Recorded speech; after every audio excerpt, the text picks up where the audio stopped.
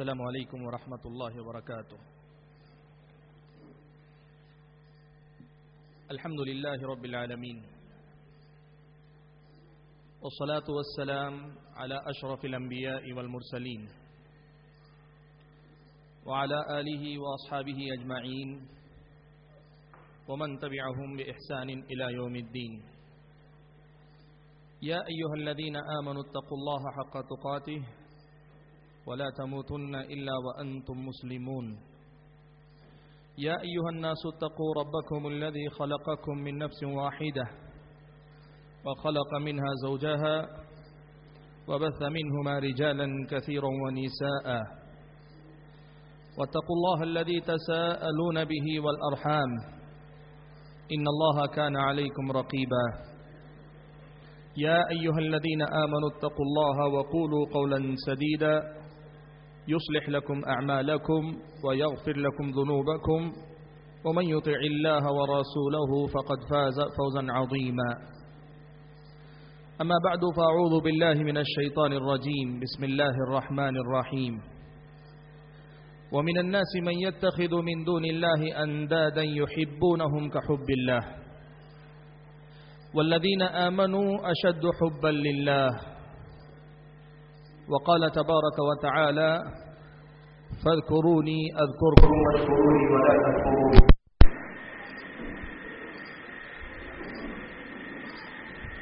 محترم اور معزز علماء کرام،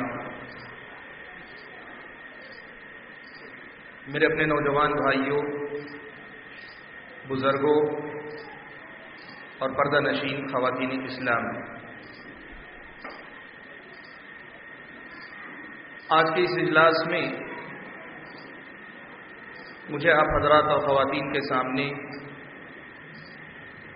جس عنوان کی وضاحت کرنی ہے یا جس عنوان پر گفتگو کرنی ہے وہ عنوان ہے ایک مثالی مسلمان کا اللہ سے تعلق. بھائیوں، اللہ تبارک و تعالی نے یہ زندگی جو مجھ کو اور آپ کو عطا کی ہے، اللہ نے مجھ سے اور آپ سے اس دنیا میں آنے والے سبھی مرد اور خواتین سے اس بات کا مطالبہ کیا ہے کہ ہماری زندگی اللہ کی عبادت میں گزرے. اللہ نے فرمایا وَمَا خَلَقْتُ الْجِنَّ وَالْإِنسَ إِلَّا لِيَعْبُدُونَ. جن اور انس کو میں نے محض اس لیے پیدا کیا کہ وہ میری عبادت کر سکیں. میری اور آپ کی زندگی کا مقصد اللہ تبارک و تعالیٰ کی بندگی ہے، اور میری اور آپ کی زندگی کا سب سے بڑا کمال اور کارنامہ یہی ہے کہ میری اور آپ کی زندگی رب کی بندگی میں گزر جائے. آج آپ حضرات کے سامنے جس عنوان پہ میں گفتگو کرنے جا رہا ہوں، اللہ سے تعلق یا ایک مثالی مسلمان کا اللہ سے تعلق، یہ در حقیقت اسی بنیادی پیغام کو یاد دلانا ہے کہ ہماری اور آپ کی زندگی رب کی بندگی کے لیے ہے، اور ہماری زندگی کی قدر و قیمت اتنی ہی ہے جتنا تعلق میرا اور آپ سے اللہ تبارک و تعالیٰ کے ساتھ ہے. ہم اپنا وزن، اپنی حیثیت، اپنا مقام و مرتبہ اور ہماری اپنی شان اور اپنے کمال کے ہم نے بہت سے معیار رکھے ہیں، اور دنیاوی اعتبار سے ان معایر کا، ان معیارات کا اپنی جگہ پہ ایک اعتبار ہے، لیکن حقیقی معیار جس پر پورا اترنے سے میں اور آپ حقیقی معنوں میں سب سے بلند و بالا ہو سکتے ہیں، وہ اللہ تبارک و تعالیٰ کی بندگی ہے. اور اس بندگی کو کمال تک پہنچانے والی کوئی چیز ہے تو پھر یہی مسئلہ جسے ہم تعلق باللہ کہتے ہیں، اللہ تبارک و تعالیٰ سے میرا اور آپ کا تعلق. ایک انسان کا اپنی زندگی کے سارے معاملات میں اللہ سے رشتہ، اللہ سے تعلق، اللہ تعالیٰ سے وابستگی، اللہ تبارک و تعالیٰ سے جڑے رہنا، اللہ تبارک و تعالیٰ ہی کی طرف مائل رہنا، اللہ تبارک و تعالیٰ ہی سے اپنے تمام معاملات کو جوڑے رکھنا، یہی اصل میں میری اور آپ کی زندگی کو بندگی کے رنگ میں رنگ سکتا ہے۔ اور جب میری اور آپ کی زندگی بندگی کے دائرے میں رہے اور بندگی کے کمال تک پہنچ جائے تو پھر میری اور آپ کی زندگی کامیاب بھی ہے، مثالی بھی ہے، دوسروں کے لیے نمونہ بھی ہے، دوسروں کے سامنے ایک ایسی مثال ہے کہ لوگ اس کو دیکھ کر اس کی پیروی کریں، اس کے رنگ میں خود کو رنگیں۔ یہ ساری باتیں حاصل ہو جائیں گی، صرف ایک بات کی طرف توجہ دیں کہ ہمارا تعلق اللہ تبارک و تعالیٰ سے کیسا ہے۔ بھائیو، انسانی زندگی اگر آپ اور میں دیکھیں، ہماری ساری زندگی کا خلاصہ دراصل چند تعلقات کا نام ہے۔ ہماری زندگی کا خلاصہ کیا ہے؟ ہم دوسروں سے جڑے ہوئے، دوسروں سے تعلقات ہی ہماری زندگی کا خلاصہ ہے۔ ایک انسان کا اپنی بیوی سے تعلق، یا بیوی کا اپنے شوہر سے تعلق، ایک انسان کا اپنی اولاد سے یا اولاد کا والدین سے تعلق، ایک تجارت کے میدان میں بیوپاری کا گاہک سے اور گاہک کا بیوپاری سے تعلق، کسی جگہ نوکری کرنے والے کا اپنے یا اپنی کمپنی کے مالک سے تعلق اور اس مالک کا اپنے نوکر سے تعلق، ایک انسان کا اپنے ملنے ملانے والوں سے تعلق، اس کا اپنے پڑوسیوں سے تعلق، اس کا اپنے رشتہ داروں سے تعلق، خاندان والوں سے تعلق، اس کا اجنبیوں سے تعلق، اس کا دوست سے تعلق، اس کا دشمن سے تعلق۔ اگر آپ دیکھتے جائیں فہرست، انسانی زندگی کے سارے معاملات اگر ہم سمیٹنا چاہیں تو اس کو ہم کہہ سکتے ہیں انسان تعلقات کا مجموعہ ہے۔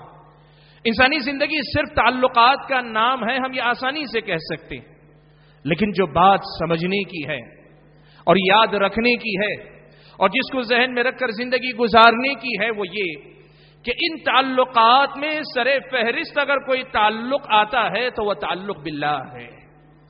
ایک انسان کا اللہ تبارک و تعالیٰ سے تعلق یہی حقیقی تعلق ہے، بنیادی تعلق ہے، پہلا تعلق ہے، آخری تعلق ہے، سب سے اہم تعلق ہے، سب سے ضروری تعلق ہے، انسانی زندگی کا سب سے بامعنی اور بامقصد تعلق ہے۔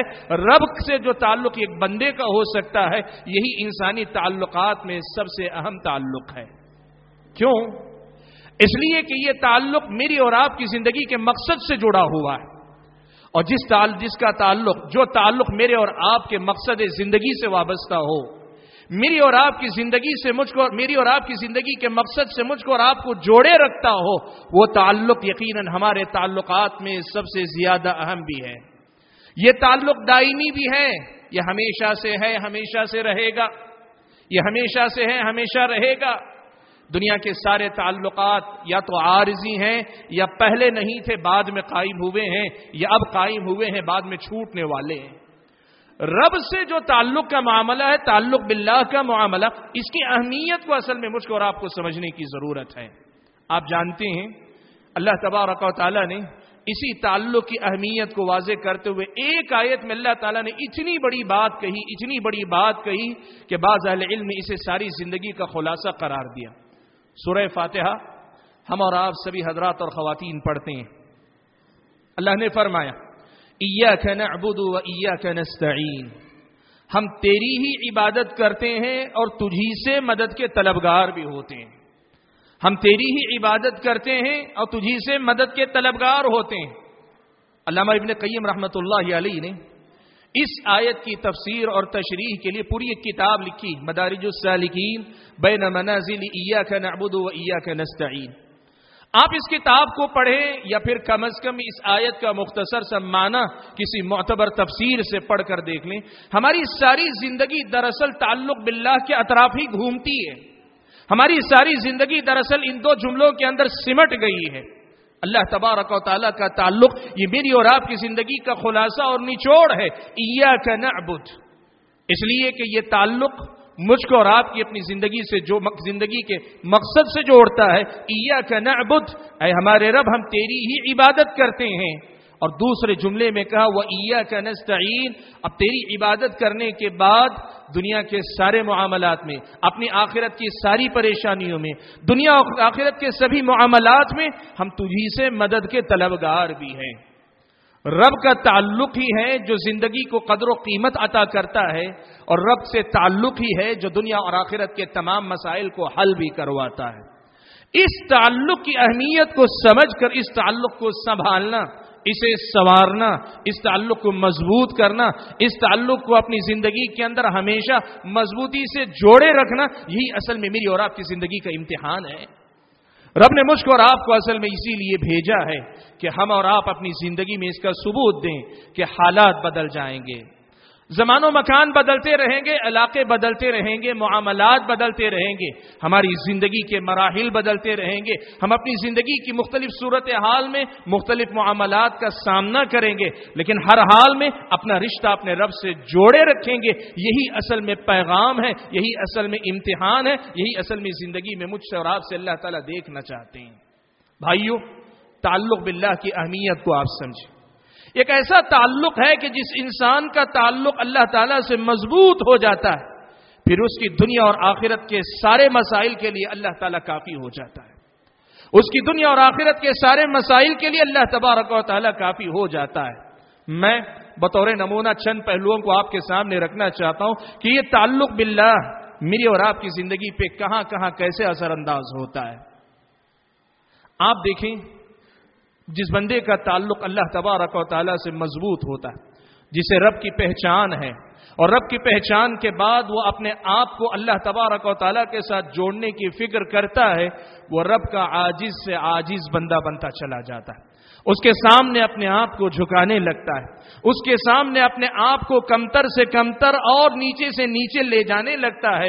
خضوع اور تذلل جسے کہتے ہیں، جھک جانا اور اپنے آپ کو اس کے سامنے مٹا دینا، یہ کہنا کہ تیرے سامنے میری کوئی حیثیت نہیں ہے، یہ تعلق کا کمال ہے، یہ بندگی کا کمال ہے۔ لیکن آپ کو پتا ہے، ایاک نعبد کا یہ درجہ کوئی بندہ اپنی زندگی میں اپناتا ہے، اپنے آپ کو اللہ تعالیٰ کے سامنے عاجز بنا لیتا ہے، اپنے آپ کو جھکا لیتا ہے، اللہ تعالیٰ کے سامنے ایک دم اپنے آپ کو نیچا دکھا لیتا ہے، فائدہ کیا ہوتا ہے پتہ ہے؟ اللہ تبارک و تعالیٰ پھر اس بندے کو اتنا اونچا اٹھاتے ہیں کہ ساری دنیا کو پھر اس کے سامنے جھکا دیتے ہیں۔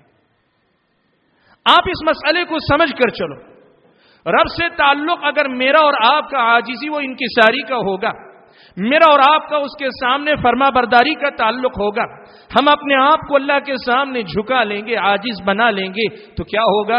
رب ہمیں اتنا اونچا اٹھائے گا، اتنا اونچا اٹھائے گا کہ ساری دنیا کو ہمارے سامنے جھکا دے گا۔ پیارے نبی صلی اللہ علیہ وسلم نے ایک بڑی پیاری بات کہی۔ آپ صلی اللہ علیہ وسلم نے فرمایا، اقرب ما یکون العبد الی اللہ وهو ساجد، بندہ اللہ تبارک و تعالیٰ سے سب سے قریب اسی وقت ہوتا ہے جب وہ سجدے کی حالت میں ہوتا ہے۔ سجدہ کیا ہے؟ یہ کمال درجے کی عاجزی ہے، یہ کمال درجے کی ذلت ہے، یہ کمال درجے تک اپنے آپ کو جھکا لینے کا نام ہے۔ ایک بندہ جب اللہ تعالیٰ کے لیے اپنے آپ کو اس درجے پہ راضی کر لیتا ہے، اپنا سر جھکا دیتا ہے، اپنی پیشانی رگڑتا ہے، اپنے آپ کو اللہ تعالیٰ کے سامنے اس درجے تک عاجز بنا لیتا ہے، تو کیا ہوتا ہے؟ وہ جتنا یہاں ذلیل ہوتا ہے، اللہ کے اتنے ہی قریب چلا جاتا ہے۔ رب ساتوں آسمانوں کے اوپر ہے، بندہ یہاں جھک کر اپنے آپ کو بظاہر جھکا رہا ہے، لیکن حقیقت میں اللہ تعالیٰ سے اپنے آپ کو قریب کرتا چلا جا رہا ہے، اللہ تعالیٰ سے اپنے آپ کو قریب کرتا جاتا ہے، وہ دنیا میں اوپر اٹھتا چلا جاتا ہے۔ پیارے نبی صلی اللہ علیہ وسلم نے یہ بات بیان فرمائی۔ آپ دیکھیں، یہ دنیا کی کتنی بڑی سچائی ہے کہ جب جب مسلمانوں نے اپنی تاریخ میں اللہ تبارک و تعالیٰ کے سامنے اس کمال کے درجے کی بندگی کا ثبوت دیا، اللہ تعالیٰ کے تعلق کا ایسا ثبوت دیا، اللہ تبارک و تعالیٰ نے ہر قسم کی غلامیوں سے انہیں نجات دیا۔ دنیا میں اسلام کے آنے سے پہلے عرب کے بدوؤں کی مثال آپ لے لیں، وہ آپس میں ایک دوسرے کے بھی غلام تھے، وہ آپس میں ایک دوسرے کے ماتحت جینے والے بھی تھے، اور دنیا کے بہت ساری حکومتیں یہ سمجھتی تھی کہ ان کو دبا کے رکھا جاتا ہے، کچل کے رکھا جا سکتا ہے، ان کو اہمیت نہیں دیتی تھی، ان پہ حکومت تو نہیں کرتی تھی، لیکن ان کی کوئی حیثیت نہیں تھی۔ لیکن ہوا کیا؟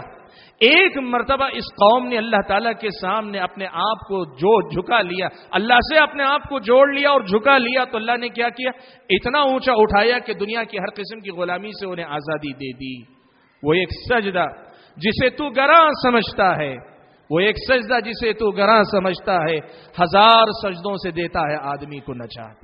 جو رب کا ہو جاتا ہے پھر رب اس کے سارے معاملات کا ذمہ دار ہو جاتا ہے، پھر اسے اتنا اونچا اٹھاتا ہے کہ ساری دنیا کو اس کے سامنے جھکا دیتا ہے۔ یہ بات اللہ تبارک و تعالی نے بیان فرمائی، اور بعض لوگوں نے یہ بات بڑی پتے کی کہی اس سلسلے میں، کہا جب تک انسانوں نے اللہ کو نہیں پہچانا، جب تک انسانوں نے اللہ تعالیٰ کو نہیں پہچانا، جو چیزیں اللہ تعالیٰ نے اس کی مدد کے لیے، اس کی ضرورت کے لیے پیدا کی تھی، انسان انہی کے سامنے جھکا کرتا تھا، انہی کے سامنے جھکا کرتا تھا۔ یہ پتھر، یہ درخت، یہ جانور انہی کے سامنے سجدے کیا کرتا تھا۔ لیکن جب ایک مرتبہ انسان نے اللہ تعالیٰ کو پہچان لیا تو پھر یہ ساری چیزیں اس کا معبود نہ رہ کر اس کی خادم بن گئی، اس کی مددگار بن گئی، اس کی ضرورت کی چیزیں بن کر رہ گئی۔ اور اسلام نے دنیا کو یہ چیز دی کہ دنیا کی ساری چیزیں کمالات رکھنے کے باوجود اللہ تبارک و تعالیٰ کی مخلوق ہیں۔ ایک خالق کے سامنے اپنے آپ کو جھکا لو گے، ایک تعلق اپنے رب سے جوڑ لو گے، پھر یہ ساری دنیا اپنے کمالات کے ساتھ تمہاری خادم بن جائے گی، تم مخدوم بن جاؤ گے۔ تم عابد و معبود نہیں، وہ خادم، تم مخدوم ہو۔ یہ بات قرآن مجید کے اندر اللہ نے بیان فرمائی تھی، دنیا نے اس حقیقت کا مشاہدہ کر لیا۔ بھائیو، اس تعلق باللہ کی سب سے بڑی خصوصیت یہ ہے کہ وہ انسان کو اتنا اونچا اٹھاتا ہے، اتنا زیادہ اونچا اٹھاتا ہے کہ ایک انسان بظاہر اللہ کے سامنے عاجز ہو کر دنیا میں سب سے اونچا ہو جاتا ہے، سب سے برتر ہونے لگتا ہے۔ دوسری خصوصیت آپ دیکھو، جس بندے کا تعلق اللہ سے مضبوط ہوتا ہے وہ دنیا کی نظر میں کمزور ہو کر بھی بہت طاقتور ہوا کرتا ہے۔ آپ نے ابھی مجھ سے پہلے والے مقرر کی زبانی حضرت سمیہ کا نام سنا آپ نے۔ حضرت سمیہ، ان کے بیٹے عمار اور ان کے شوہر یاسر، یہ کون تھے؟ یہ کمزور گھرانہ، مکے کا ایک کمزور گھرانہ۔ ابو جہل مکے کا ایک طاقتور انسان، اس نے اپنی ساری طاقت لگا دی لیکن حضرت سمیہ کو اپنے سامنے جھکا نہیں سکا۔ ایک عورت، کمزور گھرانے کی عورت اور معاشرے کی ایک کمزور عورت، لیکن ایک مرتبہ اس عورت کا تعلق اللہ سے جڑ جاتا ہے تو پھر یہ تعلق باللہ انسان کو اس قدر زیادہ مضبوط بنا دیتا ہے کہ طاقتور سے طاقتور انسان اس کے سامنے مجبور ہو جاتا ہے۔ آپ مثالیں بے شمار دیکھ سکتے ہیں۔ آپ دیکھیں حضرت جابر رضی اللہ تعالیٰ عنہ کا روایت کردہ وہ واقعہ، پیارے نبی صلی اللہ علیہ وسلم ایک درخت کے نیچے لیٹے ہوئے ہیں، ایک بدو آتا ہے، اللہ کے نبی کی تلوار درخت سے لٹکی ہوئی ہے، اللہ کے نبی کی تلوار نکال لیتا ہے، اتارتا ہے، نیام سے باہر نکالتا ہے اور اللہ کے نبی کو جگا کر پوچھتا ہے، من ینقذک یا محمد، اے محمد اب میری اس ننگی تلوار سے آپ کو کون بچائے گا؟ میرے ہاتھ قتل ہونے سے آپ کو کون بچائے گا؟ تعلق باللہ کیا چیز ہے، یہ کمزور انسان کو بھی کتنا طاقتور بنا سکتی ہے، آپ اندازہ لگائیں۔ پیارے نبی صلی اللہ علیہ وسلم نہ گھبرائے، نہ پریشان ہوئے، نہ بے چین ہوئے، بڑے ہی سکون و اطمینان کے ساتھ آپ نے ایک ہی جواب دیا، اللہ تعالیٰ بچائے گا۔ سبحان اللہ، پیارے نبی صلی اللہ علیہ وسلم کا یہ کمال درجے کا توکل، اللہ کے نبی صلی اللہ علیہ وسلم کے یہ کمال درجے کا یقین، ایک تو نبی ہیں، وہ تو ہیں ہی نبی، لیکن دوسری طرف یہ حقیقت ہے کہ جو نبی اللہ تعالیٰ کی کمال درجے کی معرفت رکھتے ہیں ان کے اندر اس کمال کے درجے کی طاقت اللہ تعالیٰ پیدا فرماتے ہیں۔ وہ کمزور ہو کر بھی طاقتور ہو جاتا ہے اگر اس کا تعلق اللہ تعالیٰ سے مضبوط ہوتا ہے۔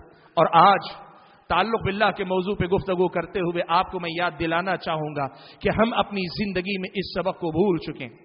ہم بہت سارے مقامات پہ کمزور پڑ جاتے ہیں، اپنے نفس کے مقابلے میں، اپنے گھر بار کے مقابلے میں، خاندان قبیلے کے رسم و رواج کے مقابلے میں، دنیا کے مختلف دشمنوں کے مکر اور ان کے فریب، ان کی چالوں کے مقابلے میں، اور دنیا کی طاقتور حکومتوں کے سامنے پتہ نہیں کہاں کہاں ہم کمزوری کا شکار ہو جاتے ہیں، ہم کمزور پڑ جاتے ہیں۔ سبب کیا ہے؟ ہمارے سے ان تمام کمزوریوں کا سبب ایک کمزوری ہے، وہ ہے اللہ تعالیٰ سے تعلق میرا اور آپ کا بڑا کمزور ہے۔ مضبوط تعلق اللہ تعالیٰ سے جوڑ لو تو کیا ہوگا؟ ہم اور آپ کمزور ہو کر بھی بڑے طاقتور اللہ تعالیٰ کے پاس بن جائیں گے، ایسے طاقتور کہ دنیا کی بڑی سی بڑی طاقت بھی ہمارے سامنے کمزور پڑ جائے اور دنیا کے سامنے سب سے طاقتور بن کر کھڑے رہے۔ سبحان اللہ، تاریخ ایسی مثالوں سے بھری پڑی ہے۔ ایک صحابی بسا اوقات جسم پہ کوئی بہت اچھا لباس بھی نہیں اور بہت ٹھاٹ باٹ بھی نہیں، لیکن اتنے مضبوط عقیدے کے ساتھ ہی نہیں، اتنی مضبوط ہمت کے ساتھ بڑے بڑے جواں مردوں کا سامنا کرتے، مقابلہ کرتے کہ تاریخ حیران رہ جاتی ہے۔ آپ پڑھ کر دیکھیں، حضرت علی ابن ابی طالب رضی اللہ تعالی عنہ نے زمانے جاہلیت کا ایک بہت بڑا شہسوار عمرو ابن عبد ود یا عمرو ابن ود، اتنا بڑا کہ ساری دنیا میں اس کا چرچا تھا، لوگ کہتے تھے اس کا مقابلہ نہیں کیا جا سکتا. حضرت علی نے اسے مار گرایا. مرحب یہودی ایسا طاقتور، اتنی لمبی تلوار رکھتا تھا کہ سامنے والے کی تلوار اس تک نہیں پہنچتی، لیکن اس کی تلوار اس تک پہنچ جاتی. بڑی مضبوط تلوار کے ساتھ مقابلہ کرنے والا، بڑا تنومند صحت مند قسم کا آدمی، لیکن حضرت علی رضی اللہ تعالیٰ عنہ نے اسے مار گرایا. آپ تاریخ پڑھ کر دیکھیے، تعلق باللہ ایک ایسی چیز ہے کہ عملی میدان کے اندر، زندگی کے ہر مشکل کے اندر کمزور سے کمزور انسان کو بھی بڑا طاقتور بنا دیتی ہے. اور آج میرا اور آپ کے معاشرے میں یہ جادو، جن اور پتہ نہیں دوسری چیزوں کا اس قدر زیادہ چرچا ہے. ان میں سے بعض معاملات حقیقی ہیں، لیکن اکثر معاملات توہم پرستی ہے، وہم کا شکار ہیں. ہم بہت زیادہ اضطراب اور بے چینی کی زندگی گزارتے ہیں. بات چاہے وہم کی ہو، بات چاہے حقیقی واقعات کی ہو، یہ بات یاد رکھنا، اللہ تعالیٰ سے میرا اور آپ کا تعلق اگر مضبوط ہوگا، میرا اور آپ کا تعلق اگر اللہ تعالیٰ سے مضبوط ہو جائے گا، اس قدر زیادہ طاقتور بن جائیں گے کہ ان کید الشیطان کان ضعیفا، شیطان کا مکر و فریب انتہائی کمزور قرار پائے گا، اور پھر کوئی ہمیں نہ ڈرا سکے گا، نہ کسی قسم کے توہم پرستی کا شکار کر سکے گا. اور یاد رکھنا، تعلق باللہ ان تمام بیماریوں کا سب سے بہتر علاج ہے. سب سے بہتر اور کارگر علاج یہ ہے کہ میرا اور آپ کا تعلق اللہ تعالیٰ سے مضبوط ہو جائے. اللہ نے کیا فرمایا؟ اللہ نے کیا فرمایا؟ شیطان کا تذکرہ کرتے ہوئے اللہ نے فرمایا انہ لیس لہ سلطان علی الذین آمنوا وعلی ربہم یتوکلون انما سلطانہ علی الذین یتولونہ والذین هم بہ مشرکون. اللہ نے فرمایا انہ لیس لہ سلطان، شیطان کو کوئی تسلط اور اختیار حاصل نہیں ہوتا ان لوگوں پر جو ایمان والے ہیں، وعلی ربہم یتوکلون، اور جو اپنے رب پہ توکل کرنے والے ہوا کرتے ہیں. بھائیو، یہ دوسرا اہم نقطہ ہے جو تعلق باللہ کی اہمیت کو واضح کرتا ہے کہ اگر میرا اور آپ کا تعلق اللہ سے مضبوط ہو جائے، ہم کمزور ہو کر بھی بڑے طاقتور ہو جائیں گے. کسی بھی قسم کی طاقت کی بات ہم کریں، ہر قسم کی طاقتیں ہماری طاقت کے سامنے کمزور پڑیں گی اگر اللہ تبارک و تعالیٰ سے تعلق میرا اور آپ کا مضبوط ہو جائے. تیسری بات جو اس تعلق باللہ کی اہمیت کو واضح کرتی ہے وہ یہ، بھائیو، ایک بندہ اگر اللہ تعالیٰ سے صحیح معنوں میں تعلق جوڑ لیتا ہے، تب پھر اللہ تبارک و تعالیٰ اس دنیا کی حقیقت اس کے سامنے کھولنے لگتے ہیں. میری اس بات کو ذرا باریکی سے آپ سمجھنے کی کوشش کریں. آج اور میں اور آپ یہ بات جانتے ہیں کہ دنیا کو آدمی ہر کوئی اپنی نظر سے دیکھتا ہے. غیر اہم چیزیں اہم ہو جاتی ہیں، اہم چیزیں غیر اہم ہو جاتی ہیں. جو چیزیں حقیقت میں میری اور آپ کی دنیا اور آخرت میں فائدہ پہنچانے والی ہیں، ہم اپنی کوتاہ نظری کی وجہ سے ان کو ہم نقصان دینے والی سمجھ جاتے ہیں. اور دوسری طرف جو چیزیں میری اور آپ کی دنیا اور آخرت میں نقصان پہنچانے والی ہیں، ایسی چیزوں کو ہم اپنے حق میں مفید سمجھنے لگتے ہیں. دوست اور دشمن کی صحیح پہچان مجھ کو اور آپ کو نہیں ہوتی. میری اور آپ کی دنیا اور آخرت میں کس چیز کو کب مقدم رکھنا چاہیے، یہ ساری چیزیں ہماری اور آپ کی زندگی میں بے ترتیبی، بد نظمی کا شکار نظر آتی. تعلق باللہ ایک ایسی دولت، ایک ایسی نعمت، اللہ تعالیٰ سے تعلق ایک ایسی دولت، ایک ایسی نعمت ہے کہ ایک بندہ جب اللہ تعالیٰ سے تعلق جوڑ لیتا ہے تب پھر اللہ تبارک و تعالیٰ اس بندے کو ایسی بصیرت عطا فرماتے ہیں، ایک ایسی فراست عطا فرماتے ہیں، ایک ایسی نظر عطا فرماتے ہیں، ایک ایسی سمجھ عطا فرماتے ہیں کہ پھر وہ بندہ صحیح معنوں میں معاملات کو صحیح ڈھنگ سے سمجھنے والا، معاملات کو صحیح طریقے سے برتنے والا، اس دنیا کو صحیح طریقے سے سمجھنے والا، اس دنیا کا صحیح طریقے سے استعمال کرنے والا بن جاتا ہے. بھائیو، آپ دیکھو پیارے نبی صلی اللہ علیہ وسلم نے 23 سال میں صحابہ کی تربیت فرمائی. 23 سال میں اللہ کے نبی صلی اللہ علیہ وسلم نے صفر سے شروع کر کے اسلام کے کمال تک صحابہ کو دین سمجھایا. آپ اس بات کو پڑھ کر دیکھیں، ان صحابہ میں کچھ صحابہ ایسے تھے جو نبی اکرم صلی اللہ علیہ وسلم سے بکثرت علم حاصل کرنے والے تھے، خوب اللہ کے نبی کے ساتھ وقت گزارنے والے تھے. کچھ ایسے تھے جو ان کے مقابلے میں کم تھے لیکن پھر بھی بہت زیادہ پڑھنے پڑھانے میں زندگی گزارنے والے تھے. لیکن کچھ ایسے بھی تھے جو نبی اکرم صلی اللہ علیہ وسلم پر ایمان لانے کے بعد نبی اکرم صلی اللہ علیہ وسلم کی تربیت میں ذرا ہی وقت گزارا انہوں نے، یا زیادہ تر وقت دوسری خدمات میں اپنا لگایا. لیکن آپ حیران رہ جائیں گے کہ صحابہ کی زندگیاں اگر آپ پڑھ کر دیکھیں ایسے لگتا ہے کہ ہر صحابی اپنی جگہ پہ ایک کامل شخصیت ہے، ایک باکمال شخصیت ہے. ہر صحابی کے سامنے دنیا کی حقیقت، دنیا کی چیزوں کی حقیقت، دنیا کے معاملات کی سمجھ، لگتا ہے ہر صحابی کو اللہ تعالیٰ نے خوب عطا فرمائی ہے. یہ کیا ماجرا تھا بھائیو؟ اصل یہی ہے، یاد رکھنا، جس بندے کو اللہ تبارک و تعالیٰ کی صحیح معرفت حاصل ہو، صحیح پہچان اللہ تعالیٰ کی حاصل ہو جائے، اور جس بندے کا تعلق اللہ تعالیٰ سے مضبوط ہو جائے. تعلق باللہ انسان کو ایسی فراست، ایسی بصیرت، ایسی سمجھ، ایسی نظر عطا کرتا ہے کہ جس کے نتیجے میں ہر چیز کا صحیح تخمینہ، صحیح اندازہ اور صحیح جگہ اس کی کیا ہو سکتی ہے، اس کو پہچاننا، یہ ساری چیزیں اس بندے کے لیے آسان ہو جاتی ہیں. تعلق باللہ کا یہ ایک اور فائدہ ہے جو میری اور آپ کی زندگی میں ظاہر ہو سکتا ہے. تعلق باللہ کا ایک اور فائدہ یہ بھی ہے کہ جو بندہ اللہ تبارک و تعالیٰ سے واقعی معنوں میں جڑ جاتا ہے، واقعی معنوں میں اللہ تعالیٰ سے وابستگی اختیار کر لیتا ہے، وہ بندہ پھر اللہ تعالیٰ کا محتاج ہو جاتا ہے، اور جتنا اللہ کا محتاج ہوتا ہے دنیا سے اسی قدر زیادہ بے نیاز ہوتا جاتا ہے. جس قدر زیادہ اللہ تعالیٰ سے اس کا تعلق مضبوط ہوتا جاتا ہے، جس قدر زیادہ وہ اللہ کا محتاج ہوتا جاتا ہے، جس قدر زیادہ اللہ تعالیٰ کا ضرورت مند بنتا جاتا ہے، اللہ تعالیٰ اتنا ہی دنیا سے اسے بے نیاز کرتے چلے جاتے ہیں. آپ دیکھو پیارے نبی صلی اللہ علیہ وسلم نے اسی لیے یہ بات بیان فرمائی، اللہ کے نبی صلی اللہ علیہ وسلم نے یہ بات بیان فرمائی کہ بندہ اگر اللہ تعالیٰ سے نہیں مانگتا ہے، بندہ اگر اللہ تعالیٰ سے نہیں مانگتا ہے، اللہ تعالیٰ ناراض ہوتے ہیں.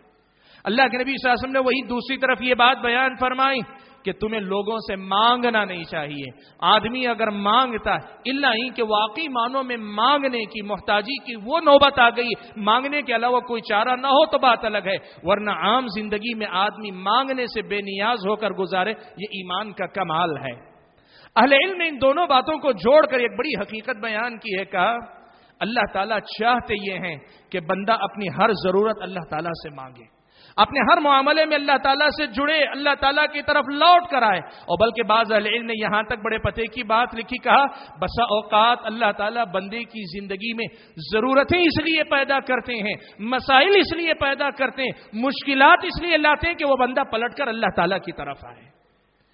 اللہ تعالیٰ چاہتے ہیں کہ ہم محتاج اللہ کے بنیں، اللہ کے سامنے اپنا دامن پھیلائیں، ہر قسم کی ضرورت کے لیے، ہر قسم کے مسئلے کے لیے اللہ کے سامنے اپنے دامن کو پھیلائیں. اور یہ تعلق جب اللہ تعالیٰ سے جڑ جائے گا، دنیا سے اللہ تعالیٰ بے نیاز کر دیں گے. پیارے نبی صلی اللہ علیہ وسلم نے یہی بات بیان کی، کہا کہ آدمی اگر اپنی کوئی ضرورت لو انزلها بالناس لم تصد فاقته، اگر کوئی آدمی اپنی ضرورت لوگوں کے سامنے جا کر رکھے گا، ہو سکتا ہے اس کی ضرورت پوری نہ ہو، لیکن وہی بندہ اگر لو انزلها باللہ، اپنی یہ ضرورت لے کر اللہ کے پاس پہنچتا ہے، اپنی ضرورت میں اللہ تعالیٰ سے اپنے آپ کو جوڑ لیتا ہے، تو کیا ہوگا؟ اللہ تبارک و تعالیٰ بہت جلد ہی یا تھوڑی تاخیر کے ساتھ صحیح، اللہ تعالیٰ ایسے رزق سے مالا مال کریں گے جو وہ رزق اسے بے نیاز کر کے چھوڑے گا. بھائیو، یہ تعلق باللہ کا ایک اور پہلو ہے کہ جو اس کا محتاج ہو جاتا ہے وہ دنیا میں کسی کا محتاج نہیں ہوتا. وہ تعلقات سب سے رکھے گا، لیکن کوئی تعلق اس کی مجبوری نہیں بنے گا، کوئی تعلق اس کی ایسی مجبوری نہیں بنے گا کہ جس کا لحاظ کرنے پہ وہ مجبور ہو، جس کا بوجھ اپنی زندگی میں اٹھا کر چلنے پہ مجبور ہو. کسی کا احسان اپنے سر پہ لے کے جینا، کسی کے احسان کو اپنے پیٹھ پر اٹھائے ہوئے گھومنا، یہ ساری کیفیتوں سے اللہ نجات دے دے گا. ایک اللہ تعالیٰ سے تعلق اپنا مضبوط کر لو، تم اس کے محتاج ہو جاؤ، ساری دنیا سے اللہ بے نیاز کر دے گا. تم اس سے مانگ لو، اللہ تعالیٰ ہر کسی سے مانگنے سے تمہیں بے نیاز کر دے گا. تم اس کے سامنے اپنی ضرورتوں کو رکھ دو، تمہاری دنیا کی ساری ضرورتوں کے لیے اللہ تعالیٰ کافی ہو جائے گا. تعلق باللہ کا ایک پہلو یہ بھی ہے جو میرے اور آپ کے سامنے اس کی اہمیت کو واضح کرتا ہے. اور تعلق باللہ کا سب سے بڑا فائدہ، اللہ تعالیٰ سے تعلق کا سب سے بڑا فائدہ یہ ہے کہ جو بندہ اللہ تبارک و تعالیٰ سے تعلق جوڑ لیتا ہے، پھر اللہ تبارک و تعالیٰ کا وہ محبوب اور چہیتا بن جاتا ہے. وہ اللہ تعالیٰ کا چہیتا اور محبوب بن جاتا ہے. ایک ایسا مقام جو دنیا کے اندر انسان کو ملنے والا سب سے اونچا مقام ہے. بھائیو یاد رکھنا، اس دنیا کے اندر انسان کو بڑے مقام، بڑے مراتب ملتے ہیں، بڑی فضیلتیں اسے حاصل ہوتی ہیں، لیکن اس دنیا میں نبوت کے بعد انسانوں میں اگر کسی کو کوئی مقام حاصل ہو سکتا ہے وہ انبیاء کو بھی ہوتا ہے، لیکن نبوت کے درجے کو الگ رکھ کر اگر کہیں سب سے اونچا درجہ اگر کوئی حاصل ہو سکتا ہے تو وہ یہ کہ اللہ تعالیٰ اس بندے سے محبت کرنے لگ جائے۔ ہم اللہ سے محبت کریں، بہت بڑا کمال۔ سچی محبت میرے اور آپ کے دل میں اللہ کی پیدا ہو جائے، بہت بڑا کمال ہے۔ لیکن حقیقی کمال یہ ہے، حقیقی سربلندی یہ ہے، حقیقی انعام یہ ہے کہ اللہ تبارک و تعالی ہم سے محبت کرنے لگ جائے۔ اور اللہ تعالیٰ نے یہ بات وضاحت کے ساتھ بیان فرمائی حدیث قدسی میں کہ جس بندے کا تعلق اللہ سے مضبوط ہوتا ہے اسی قدر زیادہ، اتنا ہی زیادہ اللہ تعالیٰ اس بندے سے محبت کرنے لگتے ہیں، اللہ تعالیٰ کی محبت اسے حاصل ہو جاتی ہے۔ حدیث قدسی میں اللہ تعالیٰ نے فرمایا وَمَا تَقَرَّبَ إِلَيَّ عَبْدِي بِشَيْءٍ أَحَبُّ إِلَيَّ مِمَّا افْتَرَضْتُهُ عَلَيْهِ وَلَا يَزَالُ الْعَبْدُ يَتَقَرَّبُ إِلَيَّ بِالنَّوَافِلِ حَتَّى أُحِبَّهُ۔ کہا بندہ فرائض ادا کر کے اگر مجھ سے قریب ہوتا ہے تو جتنا مجھے پسند ہے اتنا زیادہ کوئی اور نیک کام کر کے مجھ سے قریب ہو تو پسند نہیں۔ فرض ادا کر کے بندے کی اللہ سے جو قربت ہوتی ہے، اللہ سے جو تعلق جڑتا ہے، اس سے اللہ تعالیٰ جتنے خوش ہوتے ہیں کسی اور سے نہیں خوش ہوتے۔ اور آگے فرمایا بندہ فرائض کے ساتھ نوافل ادا کرتا رہتا ہے یہاں تک کہ میں اس سے محبت کرنے لگتا ہوں، اللہ تعالیٰ کی محبت اسے مل جاتی۔ اور جب اللہ تعالیٰ کی محبت ملتی ہے تو کیا ہوتا ہے بھائیو؟ سمجھو، اللہ تعالیٰ نے کتنی بڑی بات کہہ دی۔ اللہ نے کہا کنت سمعہ الذی یسمع بہ، میں اس کی سماعت بن جاتا ہوں جس سے وہ سنتا ہے، میں اس کی بصارت بن جاتا ہوں جس سے وہ دیکھتا ہے، میں اس کا ہاتھ بن جاتا ہوں جس سے وہ پکڑتا ہے، میں اس کا پیر بن جاتا ہوں جس سے وہ چلتا ہے۔ کتنی بڑی بات اللہ نے کہی، کتنی بڑی بات اللہ نے کہی۔ اہل علم نے اس حدیث کی شرح کرتے ہوئے لکھا، صوفیہ نے اس کا غلط معنی لیا، کہا بندہ نوافل ادا کرتے کرتے اتنا اونچا اٹھ جاتا ہے کہ اللہ تعالیٰ بندے کے اندر حلول کر جاتے، پھر بندے کا کان اللہ کا کان بن جاتا ہے، بندے کی آنکھ اللہ کی آنکھ بن جاتی ہے، بندے کا ہاتھ اللہ کا ہاتھ بن جاتا ہے، بندے کا پیر اس کا پیر بن جاتا ہے۔ نہیں، رب رب ہے، بندہ بندہ ہے، خالق مخلوق تھے جدا، ہیں جدا، رہیں گے جدا۔ رب کا بندے سے تعلق بندگی کا ہے، اتحاد اور حلول کا نہیں، ایک دوسرے میں ضم ہو جانے کا نہیں۔ رب رب ہے، بندہ بندہ ہے۔ لیکن اس حدیث کا مطلب کیا ہے؟ اہل علم نے لکھا کہ اللہ تعالیٰ پھر اس کی سماعتوں کا ذمہ دار اس طرح ہو جاتا ہے کہ پھر وہ بندہ وہی سنتا ہے، اسے وہی چیز اچھی لگتی ہے جو اللہ تعالیٰ کو پسند ہے، پھر وہ بندہ وہی چیز دیکھتا ہے جس کا دیکھنا اللہ کو پسند ہے یا جس کے دیکھنے کو اللہ پسند فرماتے ہیں، اور پھر وہ بندہ اپنے ہاتھ سے اسی چیز کو چھوتا ہے، پکڑتا ہے، استعمال کرتا ہے جس کی پکڑنے کو اللہ پسند کرتے ہیں، اور اپنے قدموں سے اسی طرف چل کر جاتا ہے جس طرف چل کر جانا اللہ تعالیٰ کو پسند ہے۔ یہ سب کچھ ملے گا صرف ایک بنیاد ہے، وہ تعلق باللہ کی بنیاد۔ اللہ سے تعلق کو اپنے مضبوط کر لو، رب سے تعلق مضبوط کر لو گے، رب کی توفیق تمہارے شامل حال ہو جائے گی، تمہارے سارے معاملات پھر اللہ تعالیٰ کفیل اور ذمہ دار ہو جاؤ گے۔ تم بولو گے اپنی زبان سے لیکن تمہاری زبان سے الفاظ صحیح ادا ہو، اس کی ذمہ داری اللہ تعالیٰ لے لیں گے۔ تم دیکھو گے اپنی آنکھوں سے لیکن تمہارا دیکھنا صحیح دیکھنا ہو، اس کی ذمہ داری اللہ لے لیں گے۔ تم سنو گے اپنے کانوں سے لیکن تمہاری سنی جانے والی چیزیں صحیح ہو، تمہاری سماعتوں کی حفاظت کی ذمہ داری اللہ لے لیں گے۔ تمہارے ہاتھ پیر صحیح کام کریں، صحیح چیز کی طرف چل کر جائیں، کرو گے تم، لیکن تمہارے اٹھنے والے قدم، تمہارے چلنے والے ہاتھ صحیح رخ پر قائم رہیں، اس کی ذمہ داری اللہ تبارک و تعالی لے لیں گے۔ تعلق باللہ کا اتنا بڑا فائدہ تمہاری زندگی میں ظاہر ہوگا۔ اور اتنا ہی نہیں، آگے اللہ نے فرمایا حدیث قدسی کے الفاظ میں، اتنا ہی نہیں، پھر بندہ اس تعلق باللہ کے نتیجے میں اس مقام پر پہنچے گا کہ لئن سألنی لأعطینہ، اگر وہ مجھ سے مانگے گا میں اس کو دے دوں گا، وَلَئِنِ اسْتَغْفَرَنِي لَأَغْفِرَنَّ لَهُ، اگر وہ مجھ سے استغفار طلب کرے گا میں اس کو مغفرت کا پروانہ عطا کر دوں گا، اور اگر مجھ سے وہ پناہ طلب کرے گا تو میں اسے پناہ بھی دے دوں گا۔ آپ جو چاہیں گے رب وہ دے گا، آپ جو طلب کریں گے رب عطا کرے گا، آپ کی جو خواہش ہوگی اللہ تعالیٰ اسے نوازے گا اور اس سے مالا مال آپ کو فرمائے گا، سب ملے گا۔ صرف ایک بنیاد پہ محنت کر لو کہ تمہارا تعلق اللہ تعالیٰ سے جڑ جانا چاہیے۔ اتنا ہی نہیں، پیارے نبی صلی اللہ علیہ وسلم نے یہ بھی بیان فرمایا، صحیح بخاری کی روایت میں آپ نے فرمایا جب بندہ اللہ تعالیٰ جب کسی بندے سے محبت کرنے لگیں گے، تعلق باللہ اللہ کی محبت دلائے گا، اور جب اللہ محبت کرنے لگے گے، نبی نے فرمایا اللہ تبارک و تعالیٰ آواز لگائیں گے، پکار کے کہیں گے اے جبرائیل میں فلاں بندے سے محبت کرتا ہوں، تو بھی اس سے محبت کر، تو بھی اس سے محبت کر۔ پھر حضرت جبرائیل علیہ الصلوۃ والسلام خود محبت کریں گے، اور جبرائیل علیہ الصلوۃ والسلام اعلان کریں گے اے اہل السماء، اے آسمان والو، اے آسمان کے فرشتوں، اللہ تعالیٰ اس سے محبت کرتے ہیں اور اللہ تعالیٰ نے مجھے اس سے محبت کرنے کا حکم دیا ہے، لہٰذا تم بھی اس سے محبت کرو۔ آسمان والے فرشتے بھی اس سے محبت کرنے لگتے ہیں۔ پھر اللہ کے نبی نے فرمایا جب اللہ تعالیٰ جبرائیل اور آسمان کے سارے فرشتے اس بندے سے محبت کرنے لگتے ہیں، ثم یوضع له القبول فی الارض، اللہ تعالیٰ زمین میں قبولیت عام اس بندے کو عطا کرتے ہیں۔ بھائیو یہ بات یاد رکھنا، تعلق باللہ کا یہ جو عنوان ہے بڑی تفصیل کا تقاضا کرتا ہے۔ میں نے اب تک آپ کے سامنے صرف اس کی اہمیت کو اجاگر کرنا چاہا۔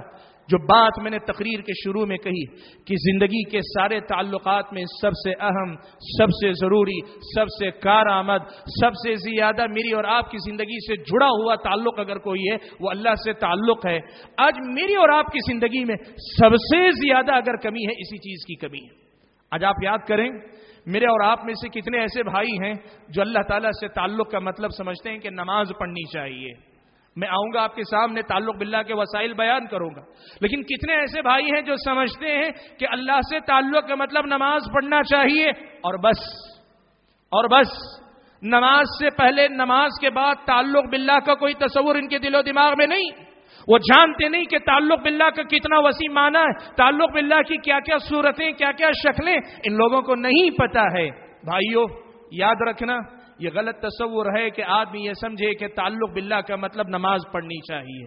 یقیناً نماز بہت عظیم تعلق باللہ کا ذریعہ ہے، ابھی میں آپ کے سامنے ذکر کروں، لیکن یہ بات یاد رکھنا تعلق باللہ انسانی زندگی کے ہر آنے جانے والے سانس کے ساتھ جڑا ہوا معاملہ ہے۔ ایک دائمی تعلق، ایک ہمیشہ کا تعلق، ایک ایسا رشتہ کہ سارے رشتے کبھی کے ہوں گے، کبھی نہیں ہوں گے، کبھی ٹوٹ بھی سکتے ہیں۔ یاد رکھنا بندہ اگر رشتہ اپنے رب سے توڑ بھی لے، اللہ تعالیٰ اپنے بندے سے اپنا رشتہ توڑتے نہیں، بندے کو نظر انداز کرتے ہیں، بندے کو وقتی طور پہ سزا دیتے ہیں، لیکن ایسا نہیں ہو سکتا کہ اللہ تبارک و تعالیٰ سے کلی طور پہ بندے کا تعلق ٹوٹ جائے۔ ایسا زندگی میں کبھی اللہ تعالیٰ ہونے نہیں دیتے ہیں۔ میرے بھائیوں ان تمام باتوں کے بعد مجھے آپ حضرات کے سامنے ایسے کچھ وسائل، کچھ ذرائع پہ گفتگو کرنی ہے کہ جن کو اپنا کر یہ تعلق اللہ تعالیٰ سے ہم اور آپ مضبوط کر سکتے ہیں۔ اللہ سے تعلق میرا اور آپ کا کیسے ہم مضبوط کریں، کیسے ہم اپنا تعلق اللہ تعالیٰ سے مضبوط کریں کہ جس کی بنیاد پر بندگی کا کمال مجھ کو اور آپ کو حاصل ہو، جس کی بنیاد پر تعلقات کی، اللہ سے تعلق کی جو فضیلتیں ذکر ہوئی یہ تمام کی تمام مجھ کو اور آپ کو حاصل ہو۔ آخر وہ کیا راستے ہو سکتے ہیں جن کو اختیار کر کے ہم ان تمام فضیلتوں سے مالا مال ہو جائیں۔ سب سے پہلی بات یاد رکھنا اللہ کا فضل و کرم ہے، اللہ تعالیٰ کا بہت بڑا انعام ہے کہ اللہ تعالیٰ نے مجھ کو اور آپ کو مسلمان بنایا ہے۔ اور مسلمان کا مطلب یہ ہے کہ اللہ تعالیٰ نے میرا اور آپ کا تعلق اپنے آپ سے پہلے سے جوڑ کے رکھا ہوا ہے۔ ہمارا تعلق اللہ تبارک و تعالیٰ سے جڑا ہوا ہے، ہم مسلمان ہیں، ہمارا تعلق اللہ تبارک و تعالیٰ سے جڑا ہوا ہے۔ مسئلہ تعلق جوڑنے کا نہیں ہے، جڑے ہوئے تعلق کو سنبھالنے اور جڑے ہوئے تعلق کو اور مضبوط کرنے، اس تعلق کو اور زیادہ سنبھالنے، اس تعلق کو اور زیادہ سنوارنے کا اصل میں معاملہ ہے۔ یہ مسئلہ ہم اور آپ سمجھیں۔ بھائیو یاد رکھو ایک طرف بہت سارے لوگ ہیں جو اس تعلق سے غافل ہیں، انہیں اللہ تعالیٰ سے تعلق اور رشتہ نصیب نہیں ہوا، وہ آج بھی غیر اللہ سے جڑے ہوئے ہیں۔ لیکن ایک مسلمان ہونے کی حیثیت سے میرا اور آپ کا تعلق اللہ سے جڑا ہوا ہے، یہ بہت بڑا انعام ہے۔ سب سے پہلے اس کا شعور اپنے اندر پیدا کریں۔ ہم اللہ سے جڑے ہوئے بندے ہیں، ہم اللہ تعالیٰ کے غلام ہیں، ہم عباد اللہ ہیں، عباد الرحمن ہیں، ہم اللہ تبارک و تعالیٰ کی غلامی سے جڑے ہوئے ہیں، ہم مسلمان ہیں، ہم نے اپنی نکیل کسی اور کے ہاتھ میں دے دی، ہم مسلم ہیں، ہم اللہ تعالیٰ کے فرما بردار ہیں۔ یہ تعلق اللہ نے پہلے سے میری اور آپ کی زندگی میں رکھا ہے، اس حقیقت کو سب سے پہلے ہم اور آپ جانیں، اور پھر اس تعلق کو جاننے کے بعد اس مسئلے کو بھی سمجھنے کی کوشش کریں کہ تعلق جڑا تو ہے لیکن مضبوط نہیں ہے، تعلق جڑا تو ہے لیکن ہمیشہ کا نہیں ہے. تعلق جڑا تو ہے لیکن جیسا ہونا چاہیے ویسا نہیں ہے. تعلق میرا اور آپ کا اللہ تعالیٰ سے جڑا ہوا ہے لیکن یہ تعلق کمال درجے کا تعلق نہیں ہے. تعلق اور وابستگی میری اور آپ کی ہے لیکن یہ وقتی ہے, صبح و شام کی نہیں ہے. تعلق میرا اور آپ کا جڑا ہے, مسجدوں میں جڑا ہے, بازار میں نہیں جڑا. بازار میں اللہ سے ہمارا تعلق ٹوٹا ہوا ہے. تعلق محفلوں میں اللہ تعالیٰ سے جڑا ہوا ہے لیکن تنہائیوں میں ہمارا تعلق اللہ تعالیٰ سے جڑا ہوا نہیں ہے. اس حقیقت کو ہم اور آپ پہچاننے کی کوشش کریں اور جہاں جہاں تعلق ٹوٹا ہوا نظر آتا ہے وہاں پھر سے جوڑنے کی کوشش کریں, اور جہاں جہاں تعلق کمزور نظر آتا ہے اسے مضبوط بنانے کی کوشش کریں, اور جہاں جہاں تعلق ذرا کم نظر آتا ہے اسے بڑھانے کی ہم اور آپ کوشش کریں. یہی اصل میں میری اور آپ کی زندگی کا امتحان ہے. بھائیو, آج آپ کے سامنے میں مختصراً بیان کرنا چاہوں گا کہ اللہ تعالیٰ سے تعلق جوڑنے کے ذرائع اور وسائل کیا ہیں. قرآن و سنت میں اللہ تبارک و تعالیٰ نے کتنے وسائل مجھ کو اور آپ کو دیے. حقیقت یہ ہے کہ دین پورا کا پورا, چاہے وہ عقائد ہوں, چاہے وہ عبادتیں ہوں, چاہے وہ معاملات کی زندگی میں حرام و حلال کی باتیں ہوں, چاہے ان کا تعلق اخلاق, ذاتی اخلاق و کردار کی باتوں سے ہو, ان میں سے ہر ایک بات میرا اور آپ کا تعلق اللہ تعالیٰ سے مضبوط کرتی ہے, مجھ کو اور آپ کو اللہ تعالیٰ سے قریب کرتی ہے, میرے اور آپ کے تعلق کو پختگی عطا کرتی ہے, میرے اور آپ کے تعلق کو مضبوطی عطا کرتی ہے. دین کے ہر مسئلے کو رب سے جوڑنے والی بات, دین کی ہر بات کو رب سے قریب کرنے والی بات, دین کے ہر مسئلے کو اللہ تعالیٰ سے قریب تر کرنے والی بات سمجھیں, تبھی جا کر واقعی معنوں میں میرا اور آپ کا تعلق کمال کے درجے کو پہنچے گا. اللہ نے کیا فرمایا؟ کہا قل, اللہ کے نبی آپ کہہ دیجئے, ان صلاتی, یقیناً میری نماز, و نسکی, میری قربانی, یا دوسری تفسیر کے مطابق میری عبادتیں, و محیای و مماتی, میری زندگی اور میری موت, للہ رب العالمین, یہ سب کے سب صرف اللہ تعالیٰ کے لیے ہے جو تمام جہانوں کا رب ہے. بھائیو, اصل میں یہی ہے رب سے تعلق کا معاملہ. سارے دین کو اپنے دائرے میں لیے ہوئے, اپنے گھیرے میں لیے ہوئے, کل دین اصل میں اللہ تعالیٰ سے تعلق کا معاملہ. آپ نبی سے محبت کریں, یہ اللہ سے تعلق کا معاملہ. آپ فرشتوں پہ ایمان لائیں, اللہ تبارک و تعالیٰ سے تعلق کا معاملہ. آپ آسمانی کتابوں پہ ایمان لائیں, اللہ تعالیٰ سے تعلق کا معاملہ. آپ آخرت کے دن پہ ایمان لائیں, اللہ سے تعلق کا معاملہ. آپ تقدیر پر ایمان لائیں, اللہ سے تعلق کا معاملہ. آپ فرائض ادا کریں, اللہ سے تعلق کا معاملہ. آپ سنتیں ادا کریں, اللہ سے تعلق کا معاملہ. آپ حرام چیزوں سے بچیں, اللہ سے تعلق کا معاملہ. آپ مکروہ چیزوں سے بھی بچنے کی کوشش کریں, اللہ تعالیٰ سے تعلق کا معاملہ. زندگی کے ہر آتے جاتے سانس میں اللہ تبارک و تعالیٰ کی رضا, اس کی پسند, اس کی خواہش, اس کی مرضی کو اگر ہم اپنا لیں گے, یہ اللہ تبارک و تعالیٰ سے تعلق کا معاملہ. جب میری اور آپ کی زندگی واقعی معنوں میں تعلق باللہ کے اس معنی کو اپنی زندگی اپنے رنگ میں رنگ لے گی, میں اور آپ اپنی زندگی میں تعلق باللہ کے اس مفہوم کو اتار لیں گے, تب کیا ہوگا؟ پھر یہ دنیا بڑی آسان ہو جائے گی, دنیا بڑی اچھی ہونے لگے گی. شاعر نے بڑی پتے کی بات کہی, کہا میری مرضی ہوئی گم جب سے تیری مرضی میں, میری مرضی ہوئی گم جب سے تیری مرضی میں, موت میں بھی پائے ہیں میں نے زندگی کے مزے. میرے بھائیوں, اصل میں ساری زندگی اللہ تبارک و تعالیٰ سے جڑے رہنے کا نام تعلق باللہ ہے. لیکن ان میں سے نمایاں طور پہ اگر کہنا چاہیں 5-7 باتیں بڑی تیزی کے ساتھ میں آپ کے سامنے رکھنا چاہوں گا جو تعلق باللہ کو مضبوط کرنے والی ہیں, جن پہ میں اور آپ محنت کر سکتے ہیں. ان میں سے سب سے پہلی 3 بنیادیں ہیں جن کو ہم اور آپ مضبوط کریں. میں نے کہا قرآن مجید میں اللہ نے یہ بات بیان کی ہے کہ میری اور آپ کی زندگی کا مقصد اللہ کی عبادت ہے. عبادت کیا ہے؟ اہل علم نے لکھا ہے کہ عبادت حقیقت میں 3 جذبات کو ایک ساتھ لے کر چلنے کا نام ہے. ایک ہے محبت, دوسرا ہے رجا یعنی امید, اور تیسری چیز ہے خوف. اللہ کی محبت, اللہ تعالیٰ سے امید اور اللہ تبارک و تعالیٰ کا خوف, یہ تینوں چیزیں اگر آدمی ساتھ لے کر چلتا ہے اور ہر معاملے میں اللہ تعالیٰ کی عبادت ان 3 جذبات کے ساتھ کرتا ہے تو پھر وہ بندہ عبادت کے کمال کو پانے لگتا ہے. کیا مطلب ہے اس کا؟ میں اس کی ذرا وضاحت کرتا ہوں, آپ سمجھیں. سب سے پہلے محبت کا جذبہ. تعلق اللہ سے مضبوط کرنے کے لیے سب سے پہلی بنیاد ہے میری اور آپ کی اللہ سے محبت کیسی ہے، اس کا جائزہ ہم اور آپ لیں۔ محبت کیا ہے؟ محبت ایک ایسا جذبہ ہے کہ جب ہم اسے اللہ تعالیٰ سے جوڑ لیتے ہیں پھر ہم اپنی مرضی بھول جاتے ہیں، پھر اس کے اشاروں کے پابند ہو جاتے ہیں، اس کے احکامات کے پابند ہو جاتے ہیں۔ یہی اصل میں محبت ہے۔ محبت کیا ہے؟ ہمارے دل کا ایک ایسا تعلق کہ ایک مرتبہ اللہ تعالیٰ سے جڑ جائے، پھر اس کے بعد اللہ تعالیٰ کی پسند ہی ہماری پسند بن جائے، اس کی ناپسند ہماری ناپسند بن جائے، اطاعت و فرما برداری میری اور آپ کی زندگی کا شعار بن جائے، میری اور آپ کی زندگی کی پہچان بن جائے، میری اور آپ کی زندگی اللہ تبارک و تعالیٰ کی مرضی اور اللہ تبارک و تعالیٰ کے احکام کے رنگ میں رنگی ہوئی نظر آنے لگے۔ آپ دیکھو، محبت اللہ تعالیٰ کی میں اور آپ اپنے دل میں پیدا کریں۔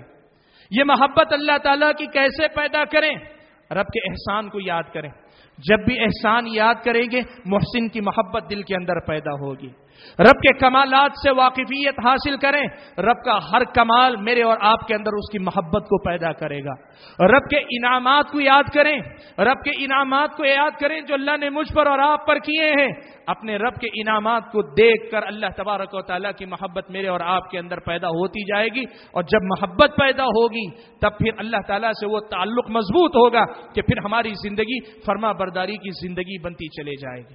دوسرا جذبہ ہے رجا، یعنی امید کا جذبہ۔ ہم اللہ تعالیٰ سے ایسا تعلق قائم کریں کہ دنیا اور آخرت کے سارے معاملات میں ہماری پہلی اور آخری امید صرف اور صرف اللہ تبارک و تعالیٰ ہونا چاہیے۔ معاملات ہمارے دنیا کے ہیں، کاروبار کے، تجارت کے، سیاست کے، اپنے گھر کے، اپنی بستی کے، محلے کے، اپنی جماعت کے، اپنی کہیں کے بھی ہوں، سارے معاملات میں لوگوں سے امیدیں رکھی جاتی ہیں، لیکن یہ سبب ہیں، یہ سارے کے سارے لوگ سبب ہیں۔ سبب کی حیثیت سے ان سے تعلق ہوگا، دنیاوی اعتبار سے امید جڑے گی ان سے، لیکن حقیقی امید اللہ تعالیٰ سے قائم رکھو۔ جب میرا اور آپ کا تعلق اللہ تعالیٰ سے امید کا ایسا ہو جائے کہ ہماری اول و آخر امید صرف اللہ تبارک و تعالیٰ ہو جائے، ایسا مضبوط تعلق اللہ تعالیٰ سے جڑے گا کہ اللہ تبارک و تعالیٰ پھر ہمارے معاملات کے لیے کافی ہو جائیں گے، سارے معاملات میں۔ اور یہ بھی بتاؤں، موافق حالات ہوں تب بھی اللہ تعالیٰ سے امید کا رشتہ مضبوط رکھو، مخالف حالات ہوں تب بھی اللہ تعالیٰ سے امید کا رشتہ مضبوط رکھو۔ اللہ تعالیٰ سے تعلق کو جوڑنے کے لیے یہ جو رجا کا باب ہے، یہ جو امید کا باب ہے، اسے ہم اور آپ کو مضبوط رکھنا چاہیے۔ اللہ نے فرمایا انا عند ظن عبدی بی، میرا بندہ میرے متعلق جیسا گمان رکھتا ہے میں ویسا ہی اس کے ساتھ معاملہ کرتا ہوں، میرا بندہ مجھ سے متعلق جیسا خیال رکھتا ہے میں ویسا ہی اس کے ساتھ معاملہ کرتا ہوں۔ اس لیے اللہ سے تعلقات مضبوط کرنے کا دوسرا اہم باب یہ ہے کہ ہم اور آپ اپنی امیدوں کو اللہ تعالیٰ سے جوڑیں۔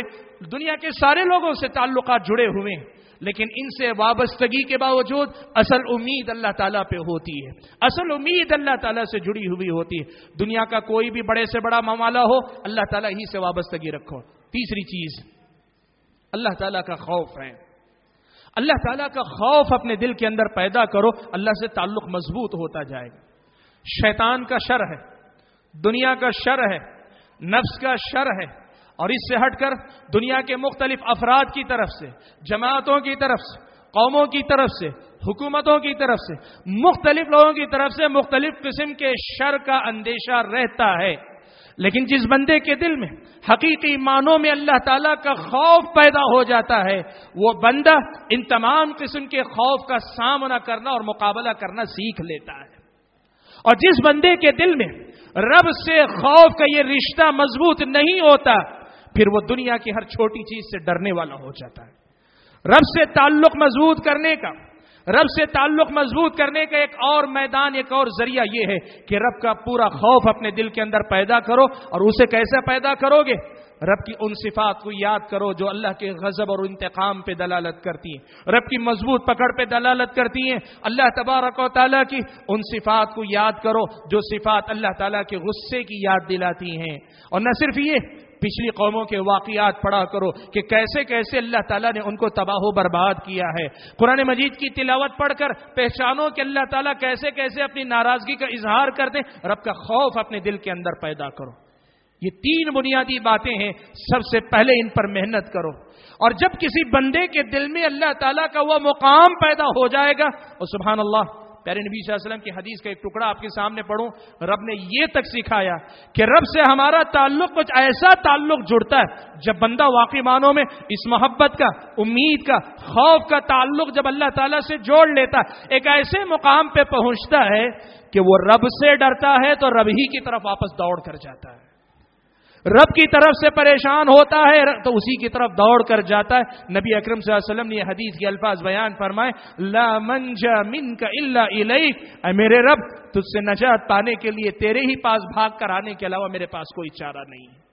وہ تعلق اللہ تعالیٰ سے پیدا کرنے کا ذریعہ یہ 3 جذبات ہیں جو اللہ تعالیٰ سے متعلق میرے اور آپ کے اندر مضبوط ہونے چاہیے. اور اس کے بعد اگر اس سے ہٹ کر اگر ہم کہنا چاہیں، اللہ تبارک و تعالیٰ کے فرائض اور واجبات کی پابندی کیا کرو. میں نے آپ کے سامنے حدیث قدسی پڑھی، اللہ تعالیٰ نے کیا بات بیان فرمائی؟ کہا وما تقرب الی عبدی، اللہ تعالیٰ نے فرمایا وما تقرب الی عبدی بشیء احب الی مما افترضته علیہ. فرائض کو ادا کر کے بندہ مجھ سے قریب ہو تو مجھے جتنا زیادہ پسند ہے کسی اور وجہ سے اتنا پسند نہیں آتا ہے. مطلب یہ ہوا اللہ تعالیٰ سے تعلق کو مضبوط کرنے کا ایمان اور عبادت کی بنیادی جذبات کے بعد سب سے اہم کوئی ذریعہ ہے وہ عبادتیں اور فرائض ہیں. اللہ کے عائد کردہ فرائض ہیں، وہ نماز، وہ زکوٰۃ، وہ روزے، وہ حج، اور اس سے ہٹ کر دیگر فرائض جو لوگوں بندے اور رب کے درمیان کے ہیں، اور وہ فرائض جو بندوں سے متعلق ہیں لیکن اللہ تعالیٰ کی طرف سے فرض کردہ ہے. ان فرائض کی پابندی کرو. یہ فرائض اللہ تعالیٰ سے تمہیں قریب کرتے جائیں گے، اللہ سے تعلق کو مضبوط کریں گے. اور ان میں سر فہرست نماز ہے. نماز اللہ سے تعلق کا اس دنیا میں سب سے بہتر ذریعہ، اللہ تعالیٰ سے تعلق مضبوط کرنے کا سب سے مثالی ذریعہ، سب سے عمدہ ذریعہ نماز ہے. اللہ نے فرمایا وَأَقِمِ الصَّلَاةَ لِذِكْرِي، تم نماز کو قائم کرو میری یاد کے لیے. تم نماز کو قائم کرو میری یاد کے لیے. مطلب یہ ہوا کہ اللہ تعالیٰ سے کہ نماز اگر ہم نماز قائم کریں گے اللہ تعالیٰ سے ہمارا اور آپ کا تعلق مضبوط ہوگا. نماز کیا ہے؟ نماز کیا؟ نماز کی حقیقت کو آپ سمجھو. اللہ کے نبی صلی اللہ علیہ وسلم نے کہا کہ بندہ نماز میں رب کے ساتھ سرگوشی کرتا ہے. اللہ کے نبی صلی اللہ علیہ وسلم نے کہا بندہ جب الحمدللہ رب العالمین کہتا ہے اللہ تبارک و تعالیٰ کہتے ہیں بندے نے میری تعریف کی. اللہ کے نبی صلی اللہ علیہ وسلم نے ایک ایک آیت پڑھی، کہا بندہ ایک ایک آیت پڑھتا ہے اللہ تعالیٰ ایک ایک آیت پہ بندے کا جواب دیتے جاتے ہیں. یوں سمجھیے کہ بندہ اللہ تعالیٰ کے ساتھ گفتگو کرتا ہے. یوں سمجھیے بندہ اللہ تعالیٰ کے سامنے اپنی بات رکھتا ہے جس کے بدلے میں اللہ تعالیٰ اپنی بات اس کے سامنے کہتے ہیں. سبحان اللہ، کتنی بڑی بات اللہ کے نبی صلی اللہ علیہ وسلم نے نماز کے بارے میں کہی. اسی نماز کے بارے میں تو کہا اقرب ما یکون العبد الی اللہ ساجدا، بندہ سب سے زیادہ قریب اس وقت ہوتا ہے جب وہ سجدہ کرتا ہے. نماز کیا ہے؟ نماز دعاؤں کا مجموعہ ہے. دعا اصل میں اللہ تعالیٰ سے تعلق جوڑنے کا نام ہے. یہی ساری نماز کی خصوصیتیں ہیں کہ جس کے نتیجے میں اللہ تک کے نبی صلی اللہ علیہ وسلم کو مخاطب کر کے اللہ نے کہا تھا الا بذکر اللہ تطمئن القلوب، لوگوں سنو، اے محمد سنیے، اللہ تعالیٰ کے ذکر ہی سے دلوں کو سکون و اطمینان کی دولت نصیب ہوتی ہے. کیوں؟ نماز بندے کو جب رب سے جوڑ دیتی ہے اور رب جب اس کی دنیا اور آخرت کے لیے کافی ہو جاتا ہے پھر سکون کی دولت سے اسے مالا مال کر دیتا ہے. بھائیو، اللہ تعالیٰ سے قربت کا یہ ذریعہ ہے کہ اللہ تعالیٰ کے فرائض کی پابندی کرو، اللہ تعالیٰ کے لیے مزید سنتوں کا اہتمام کرو. کیوں؟ وَلَا يَزَالُ الْعَبْدُ يَتَقَرَّبُ إِلَيَّ بِالنَّوَافِلِ، بندہ برابر نوافل کے ذریعے مجھ سے قریب ہوتا جاتا ہے حَتَّى أُحِبَّهُ، یہاں تک کہ میں اس سے محبت کرنے لگتا ہوں. فرائض کے ساتھ سنن کا اہتمام کرو.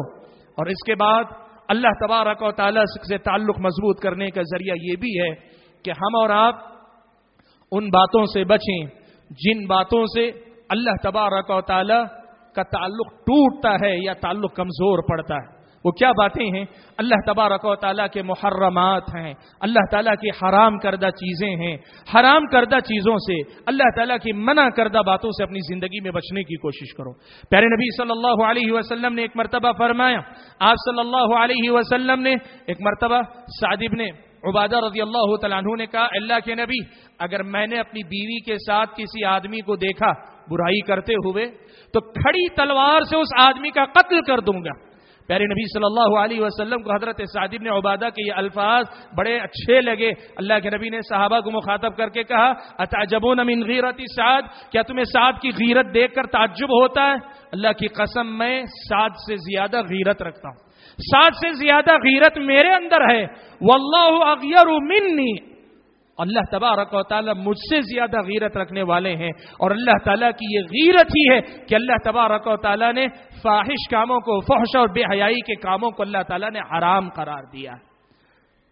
اور اللہ کے نبی صلی اللہ علیہ وسلم نے صحیح بخاری کی دوسری روایت میں یہ بات بیان فرمائی, کہا اللہ تبارک و تعالیٰ کی غیرت کو یہ للکارنا ہے کہ کوئی بندہ اللہ تعالیٰ کی حرام کردہ چیزوں کو حلال کرنے میں لگ جائے. بھائیو یاد رکھو, اگر اللہ سے تعلق کو مضبوط کرنا ہے اپنے تعلق کو گناہوں سے توڑنا پڑے گا, حرام کاریوں سے اپنا رشتہ توڑنا پڑے گا. وہ حرام بڑا ہو کہ چھوٹا ہو, وہ گناہ بڑا ہو کہ چھوٹا ہو, جتنا تعلق گناہوں سے جڑے گا اللہ سے ٹوٹے گا. اور جتنا اللہ سے جڑنا چاہتے ہو اپنے آپ کو اپنے گناہوں سے توڑنے کی کوشش کرو. تیسری بات کہ جس کے ذریعے ہم اور آپ اللہ تعالیٰ سے اپنے آپ کو جوڑ کر رکھ سکتے ہیں وہ ہے اللہ تبارک و تعالیٰ کا ذکر. اللہ تبارک و تعالیٰ کا ذکر, کثرت سے اللہ تبارک و تعالیٰ کا ذکر کرو. دیکھو اللہ کے نبی صلی اللہ علیہ وسلم, اللہ کے نبی صلی اللہ علیہ وسلم ایک مسلمان کا یا یوں کہیں ایک مسلمان کو مثالی بنانے کے لیے اللہ سے تعلق کس قدر مضبوط کرنا چاہتے ہیں, آپ صلی اللہ علیہ وسلم نے یہ ادب سکھایا کہ ہر اہم کام کو بسم اللہ کے ساتھ کیا جائے, اللہ کے نام کے ساتھ ہی ہر اچھے کام کی شروعات کی جائے. کیوں؟ اس لیے کہ اللہ کا نام لینا دراصل اپنے آپ کو اللہ تعالیٰ سے جوڑ لینے والی بات. اللہ کا نام لے کر تم اچھے کام کرو گے اللہ تعالیٰ سے خود بخود جڑتے چلے جاؤ گے. ہر اچھے کام سے پہلے اللہ کے نبی صلی اللہ علیہ وسلم نے دعائیں اور اذکار سکھائے. تقریباً ہر کام کے بعد اللہ کے نبی نے اذکار سکھائے. مسجد میں جانے سے پہلے, مسجد سے نکلتے ہوئے, سونے سے پہلے, اٹھنے کے بعد, کھانے سے پہلے, کھانے کے بعد. اللہ کے نبی صلی اللہ علیہ وسلم نے وضو کے سلسلے میں دعا سکھائی, اذان کے ہر معاملے کے اندر اللہ کے نبی نے دعائیں سکھلائی, اذکار سکھائے. کیوں؟ اس لیے کہ یہ ذکر بندے کو اللہ تعالیٰ سے جوڑے رکھتا ہے. پیارے نبی صلی اللہ علیہ وسلم نے فرمایا مثل الذي يذكر الله والذي لا يذكر الله كمثل الحي والميت. ایک وہ بندہ جو اللہ کا ذکر کرتا ہے اور دوسرا وہ بندہ جو اللہ تعالیٰ کا ذکر نہیں کرتا. ان دونوں کی مثال زندہ اور مردے کی مثال ہے, زندہ اور مردے کی مثال ہے. علامہ ابن قیم رحمۃ اللہ علیہ نے لکھا ہے کہ بندے کو, ایک بندہ مومن کے زندگی میں ذکر کی اتنی اہمیت ہے کہ اسے ویسے ہی تڑپنا چاہیے. اگر ذکر سے آزاد ہو جائے اسے ویسے ہی تڑپنا چاہیے جیسے مچھلی پانی سے باہر نکال دی جائے تو تڑپتی ہے. اللہ تعالیٰ کا ذکر یہ اور ذریعہ ہے جس کے ذریعے اللہ تعالیٰ سے میرا اور آپ کا تعلق مضبوط ہو سکتا ہے. ایک اور ذریعہ جس سے میری اور آپ کی زندگی میں اللہ تعالیٰ سے تعلق مضبوط ہو سکتا ہے اللہ تعالیٰ کا کلام یعنی قرآن مجید ہے. بھائیو اس قرآن کو پڑھنے کا اہتمام کرو. آپ یہ سوچو کہ یہ جو کلمات آپ پڑھ رہے ہو یہ دراصل اللہ تعالیٰ کے کلمات ہیں, یہ اللہ تبارک و تعالیٰ کی گفتگو, اللہ کی بات ہے, اللہ تبارک و تعالیٰ کے کلمات ہیں. کتنی سعادت کی بات ہے کہ ہم اتنے قریب ہو جائیں کہ جو کلمات رب نے پڑھے ہیں, جو کلمات رب کے کہے ہوئے ہیں, وہ کلمات ہم اور آپ اپنی زبان سے ادا کرنے والے ہو جائیں. قرآن پڑھو کہ یہ قرآن مجھ کو اور آپ کو اللہ تبارک و تعالیٰ سے قریب کرنے والا, اس تعلق کو مضبوط کرنے والا, وہ لفظ کے اعتبار سے بھی قریب کرے گا. اور جب قرآن کے معانی اور مطالب کو سمجھیں گے, اس کے مفہوم کو سمجھیں گے, اس کا معنی و مطلب بھی مجھ کو اور آپ کو اللہ تعالیٰ سے قریب تر لے جانے کا ذریعہ بنے گا. حاضرین گرامی, اس سے ہٹ کر ایک عام چیز بھی آپ کے سامنے ذکر کرنا چاہتا ہوں. شریعت اسلامیہ ایک چیز کا مجھ کو اور آپ کو حکم دیتی ہے جس کو اہل علم مراقبہ کہتے ہیں. مراقبہ کا معنی ہوتا ہے اپنے دلوں کے اندر ہمیشہ ایک ایسی کیفیت رکھنا کہ اللہ تعالیٰ مجھے دیکھ رہا ہے, اللہ تعالیٰ میری نگرانی کر رہا ہے, اللہ تبارک و تعالیٰ مجھے دیکھ رہا ہے.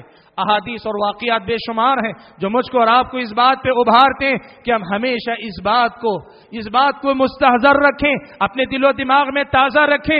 رب ہمیں دیکھ رہا ہے, رب ہمارا ہر ایک چیز پہ نظر رکھے ہوئے ہے, وہ ہم میں سے ہر ایک کی چھوٹی سے چھوٹی بات کو جانتا ہے, حتیٰ کہ جو خیال ہمارے دل و دماغ میں آ کے گزر جاتا ہے، ان اللہ لطیف خبیر، اللہ تبارک و تعالیٰ بڑا باریک بین ہے، اللہ تعالیٰ بڑا باخبر ہے، اس چیز کو اپنے دل و دماغ کے اندر تازہ رکھیں۔